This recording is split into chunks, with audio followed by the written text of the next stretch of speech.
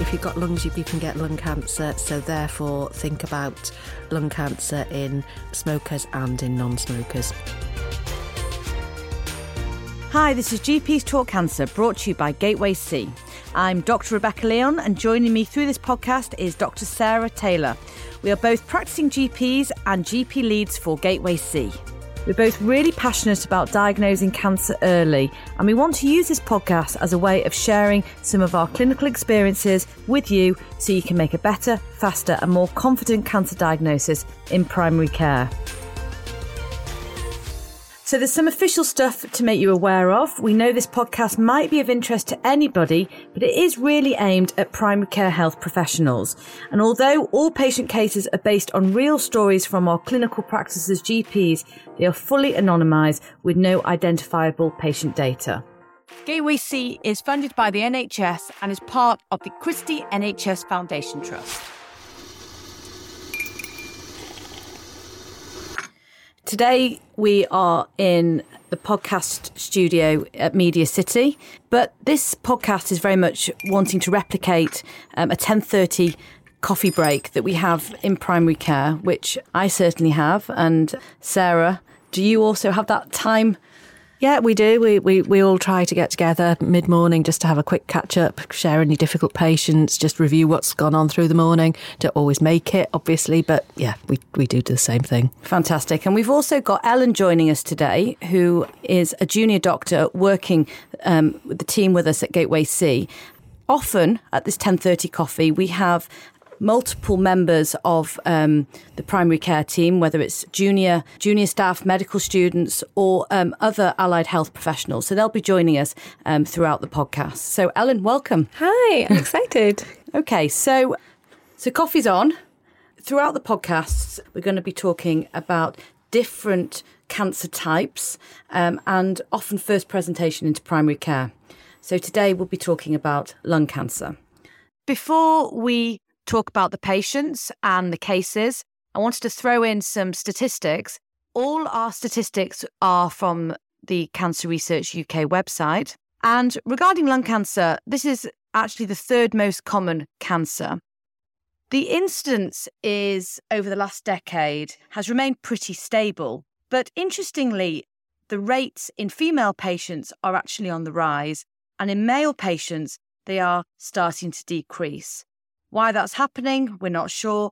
But I think that's an interesting fact when you're thinking about the typical patient that you think may have lung cancer, the older man, the smoker, mainly from the more deprived areas. Actually, with more female patients being diagnosed with lung cancer, it's something to consider. Sarah, what experience have you got regarding this? And have you seen any patients recently who have presented with symptoms that have gone on to have lung cancer? Yeah, I was just thinking as I was driving here, because I knew we were going to be talking about lung cancer, about a patient I saw recently who was a guy in his early 60s, retired businessman, ex-smoker, given up about 10 years ago, came in to see me with a worsening cough, shortness of breath. He hadn't actually had any hemoptysis, sent him for a chest x-ray and just got the results back yesterday, and he has got a lung cancer. Right, and so he was an ex-smoker, you're saying. Did he have any other features that were concerning you? I think it was the persistence of his symptoms. He'd been in 2 or 3 times. He'd had a couple of courses of antibiotics, and he just wasn't getting any better. And, you know, as one of the lung cancer specialists that we work with quite closely, and Dr. Matt Everson says, you know, if you've got somebody who's got a cough for more than 3 weeks unexplained, you should send them for a chest x-ray. So basically I did.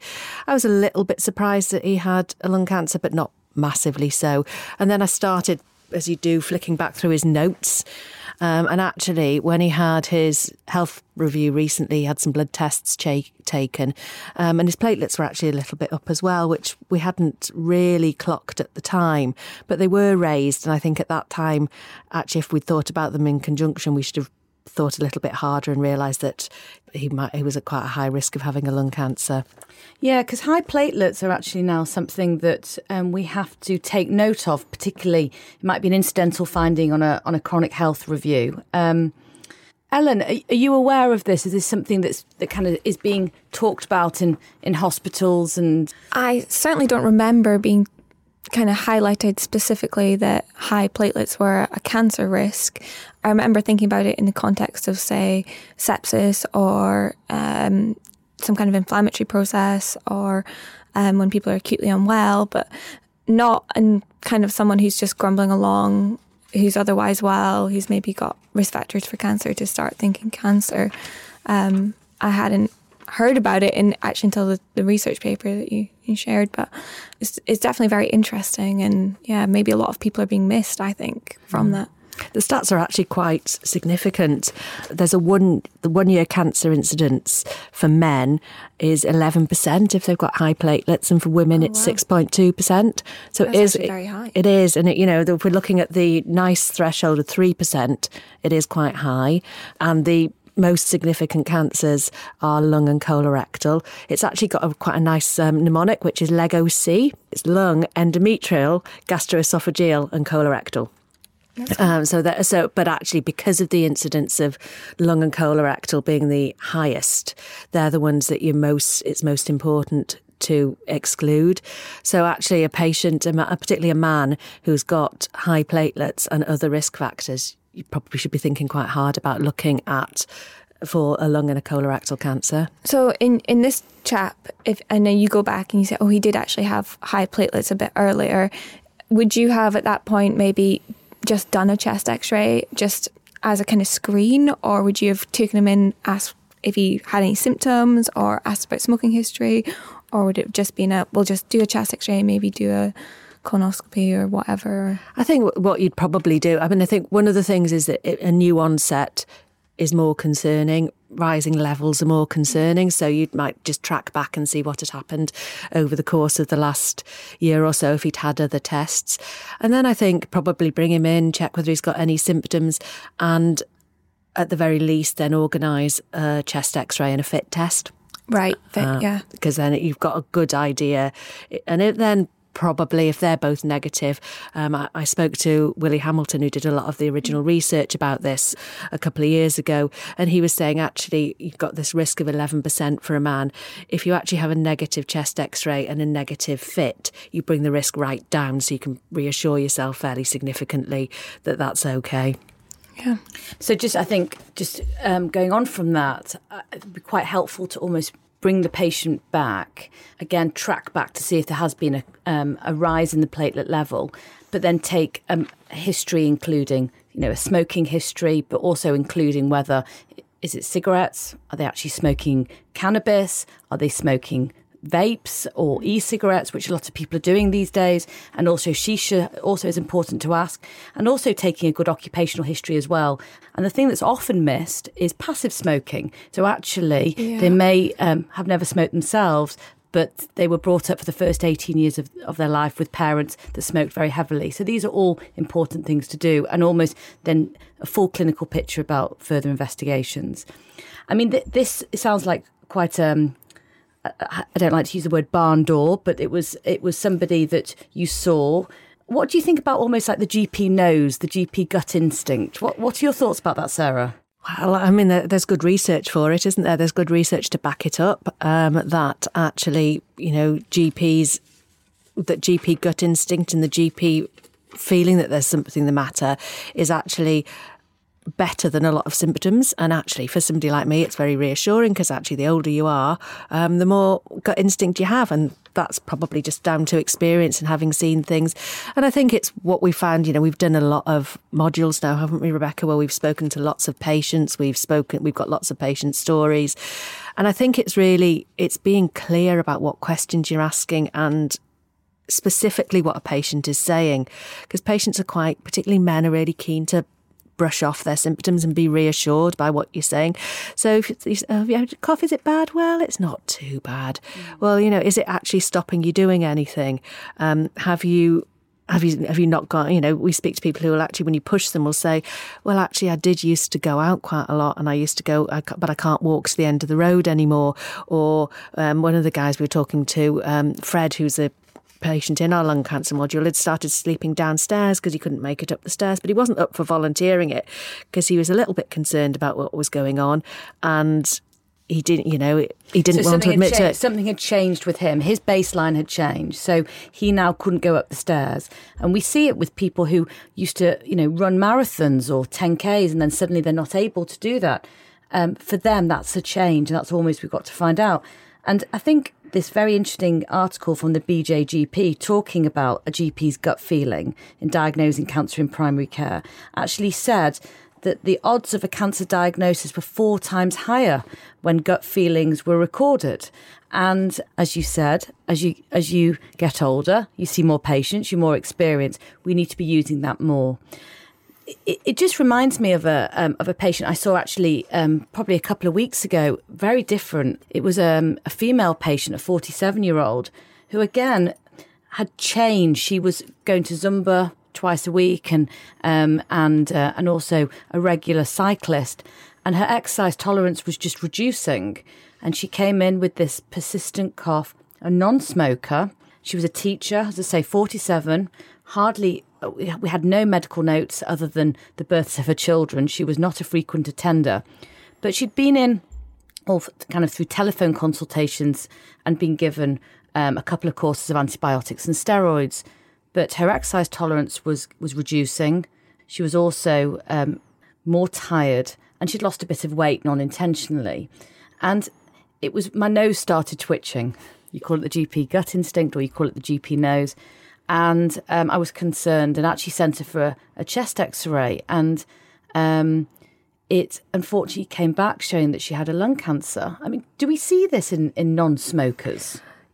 I think that's one of the most alarming stats I heard recently, really, was that the incidence of lung cancer in non-smokers is really, really significant. And the stats are that 14% of patients with lung cancer in the UK have never smoked, which is a fairly significant percentage when you realise how common lung cancer is.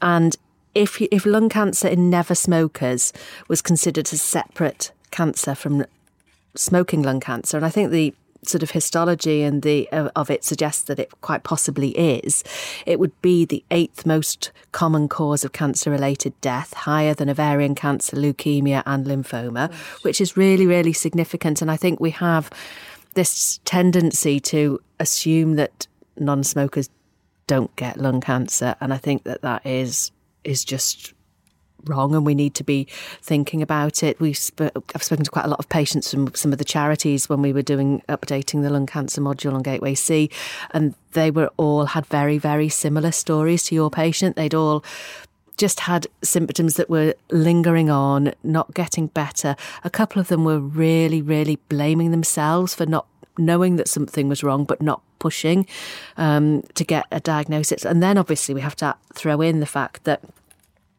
although the chest X-ray is helpful, up to 25% of lung cancers won't show up on a chest X-ray. So the chest X-ray is reassuring to an extent, but if the patient still has symptoms, we still have to think again. So 25% of chest X-rays will come back falsely negative. So if you're still twitching and you're still worried and you're still thinking that this patient may potentially have lung cancer, we need to do further investigations. Yeah, we need to refer them on. If you have access to CT, refer them for a CT. But if you don't, which is what we don't locally, refer them on, and the lung teams will organise a CT for the patients. Okay. So I think I also just wanted to make a point that non-attenders, we see patients in general practice who come regularly, but it's the non-attenders, and particularly if they're coming multiple times with similar things. I heard a phrase, 3 strikes and you're in. So it's almost the opposite of what we normally do. So actually, we just need to take case by case seriously. But I think this younger patient, this non-smoking patient, has definitely made me sit up and think, actually, we need to be considering all patients. I think that phrase it was Richard Roop, who was the GP lead for cancer for the RCGP for quite a long time, who said 3 strikes and you're in. And it really is, if you've got somebody who comes back with the same symptom 3 times and you haven't got a really clear reason for it, you need to think about referring them on to get a a proper explanation. You know, my daughters always used to say, Mum, you're not a proper doctor. You always say, go to bed and you'll be better in the morning, which is sort of what I do say quite a lot of the time. But actually, you can't say that for 3 nights in a row if they, you know, you have to think about things. So I think that 3 strikes and you're in is a really useful. And the other sort of phrase that one of the lung consultants uses is, if you've got lungs, you can have lung cancer. So I sort of think if you think 3 strikes and you're in, and if you've got lungs, you can get lung cancer, then everybody knows the questions to ask these patients. I think we just don't always ask them and make sure that we've got clear, honest answers from them. Okay, so just changing topic, do you both know what a cough actually is? I mean, we learned this at medical school, but do we know physiological what is a cough? I would have a kind of idea of what I think it is in my head. Go on, how Ellen. accurate that is. In my head, it is a kind of reflex action, brainstem based, that's going to be triggered to try and expel any, you know, potential pathogen, irritant, and to keep those lungs clear. Certainly, I did a brief stint at a CF unit and learned the kind of real value of actually being able to clear your lungs and how you kind of do it without thinking. And when you can't do it, it's really dangerous. And I think a cough would play into that in terms of just an immune mechanism, for one thing. Gold star to Ellen. Yep, absolutely. So it's a reflex involving a noisy expulsion of air from the lungs. So it's responding to something irritating your airways. It sends a message to your brain, the irritant, and then the brain tells the muscles in your chest and abdomen to push air out of your lungs to force out the irritant. So the irritant can be mucus, it could be tumour-based. So that's exactly when an ongoing cough needs to be investigated further. Another question to the panel. Some old wives' tales for cough suppressants. Well, in Scotland, it's whiskey is the answer to everything. Okay. So, a hot toddy? yes, yeah, a dram at night. A dram at night? Okay, well, I'm going to say chicken soup, or as we say, kind of Jewish penicillin we have on a Friday night. It's actually warm, salty fluid, which helps hydrate the patient and remove any mucus. So I think we've got the whiskey and we've got the chicken soup. Okay, something different. Anything else, Sarah? You going to add to it? I always suggest to my patients that polos are as good as any other sweets. Not polos in particular, but any. Like a hard sweet. It's just as good as anything you might buy from more expensively. Okay. Honey and lemon, I think, would be the one that comes to my mind. So actually, they're saying that honey can be as effective at reducing the frequency and severity of a cough compared to an over-the-counter cough medicine. So actually, honey, lemon, maybe a bit of whiskey if you're not driving or operating heavy machinery, but all of those things, honey and lemon is very good. And the final thing is the good old-fashioned towel over your head, steam inhalation. That's always very good at clearing passages. Okay, yeah. So these are just good ways of old wives' tales for cough remedies.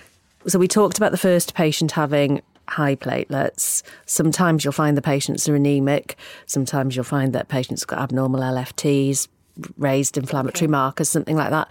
But I think one of the things that we just need to stress again is that actually if none of those things are present, that doesn't mean that they haven't got a lung cancer. And I think as clinicians, we do quite like to be reassured by things. Okay. And I think we need to be careful about being reassured by investigations that are negative, that maybe aren't quite giving us the answer we want. So you could maybe say that, with that statistic of 11%, we're going to see another 79% of patients having normal platelet count, but there can be other things that can, absolutely.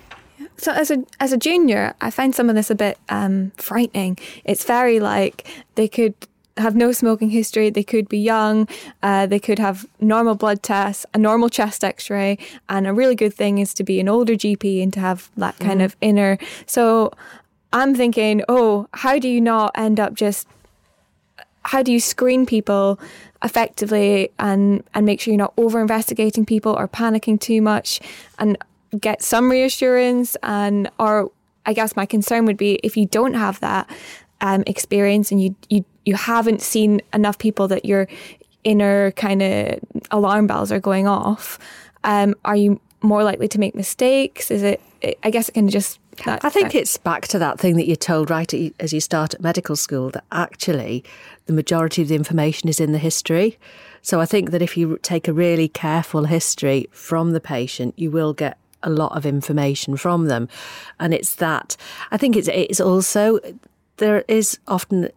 One of the beauties of doing general practice is that you get the opportunity to follow people up. So actually, if you see somebody you're not quite sure about, then make sure you safety net them properly when you see them and say, you've got a cough. I would expect your cough to be better in 2 weeks' time. If your cough isn't better in 2 weeks' time, I want to see you. And if you've got somebody who you think is particularly vulnerable, maybe make the appointment for them to come and see you in 2 weeks' time. So I think it's being really careful, because you're not going to know it every time. You probably will always have people that you can chat about, and that's the beauty of the sort of 10:30 coffee, isn't it? That you can talk to people and say, what do you think about this? What would you do? I think that's really valuable. But I think it's really just being really clear, listening to what the patient says, and then setting clear expectations at the end of your appointment about what you think should happen and what they should do if it doesn't. And I think that's a really, really important thing, is that sort of safety netting and saying, if you're not better, to my daughters, if you've gone to bed and you're not better in the morning, we'll have another think. Yeah. It's that sort of thing. And you've highlighted in the past kind of the difference, and being really specific with the language, the difference between if it doesn't get any better versus it come back if it gets worse, and how patients can get confused around the language around that. I think that's really, really important, isn't it? I think if it doesn't get better, is very, patients will put up with something that is exactly the same if you've said it has to get worse for them to come back. And I think that's really important. I think it's really important that we give really, really clear instructions, and possibly back it up with written information, with texts. The text it's wonderful, isn't it, Rebecca, this ability to text patients. So you could even text a patient a week down the line if you're a bit concerned about them and say, are you better? Come and see me. If you're not, I wanted to see you again, please come. I wanted to also just talk about continuity in general practice. Yeah. Because if you go back to both of the cases, the second case that I discussed with our 47-year-old who unfortunately was diagnosed with lung cancer, I didn't know her. She'd never presented before.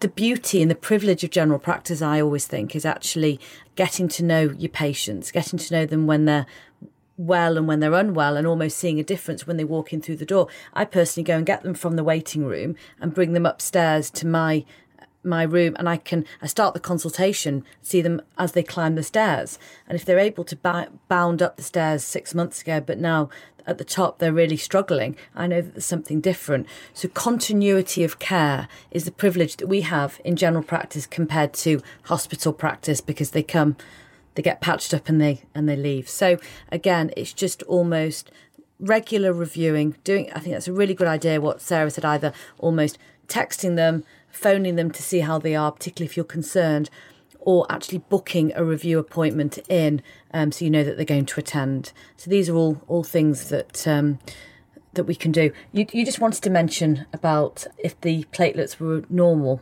with that 60-year-old. I think it was just that whole point about if blood tests are normal, don't be reassured. Okay, so for a first podcast, I've thoroughly enjoyed our chat today, and I've certainly learnt things and shared things. But if there are a few things from both of you that are takeaways, that even if you've heard nothing else from the last 20 minutes, what would you say, Sarah? I would say if you've got lungs, you can get lung cancer. So therefore, think about lung cancer in smokers and in non-smokers. Okay, thank you. And Ellen? Yeah, I think the raised platelets being linked to cancer and the LEGO-C acronym is definitely something that will stick in my mind. And the lung cancer in never smokers being the 8th most common cancer, definitely a surprising statistic. And I think maybe there's been a lot of public health messaging around smoking that's maybe overshadowed that a bit. So that will kind of correct that, and remember that. Great, okay. You, Rebecca? So I'll finish off with a negative chest x-ray. 25% we're missing. So if you are still concerned that a patient may have cancer, we do further investigations. And putting together this podcast, I also just want to say, go deeper on your smoking history taking, ask about other things, and passive smoking is also something you've got to ask about. And not just your smoking history taking, as we said to Ellen, all of your history taking. All of your to get history your context for patients who... Absolutely. It's been a pleasure, and I look forward to the next one, which will be out soon. And thank you very much to both of you. Yeah, thank you very much. Well, thank you for listening today. And I also want to thank our producers, Louise Harbord from Gateway C and Joe Newshome from Rethink Audio. We have a free lung module, which is on the website, and all references to the studies and guidelines we've discussed will be in our show notes. Before we go, I wanted to just clear up and discuss the positive predictive value, which is something that we touch on in a few of the episodes. The positive predictive value was used to determine the threshold to encourage clinicians to refer on for a suspected cancer pathway or for urgent tests. And this was agreed at 3%. For more information, we have attached the link via the show notes, and this is through the NICE guidelines. And I would encourage all listeners to have a look at this and understand this in more detail. Please do press the follow button so you can get the podcast direct to your feed. And we'd love it if you share this podcast with your friends or colleagues. It really helps spread the word. Thanks, and see you all again soon.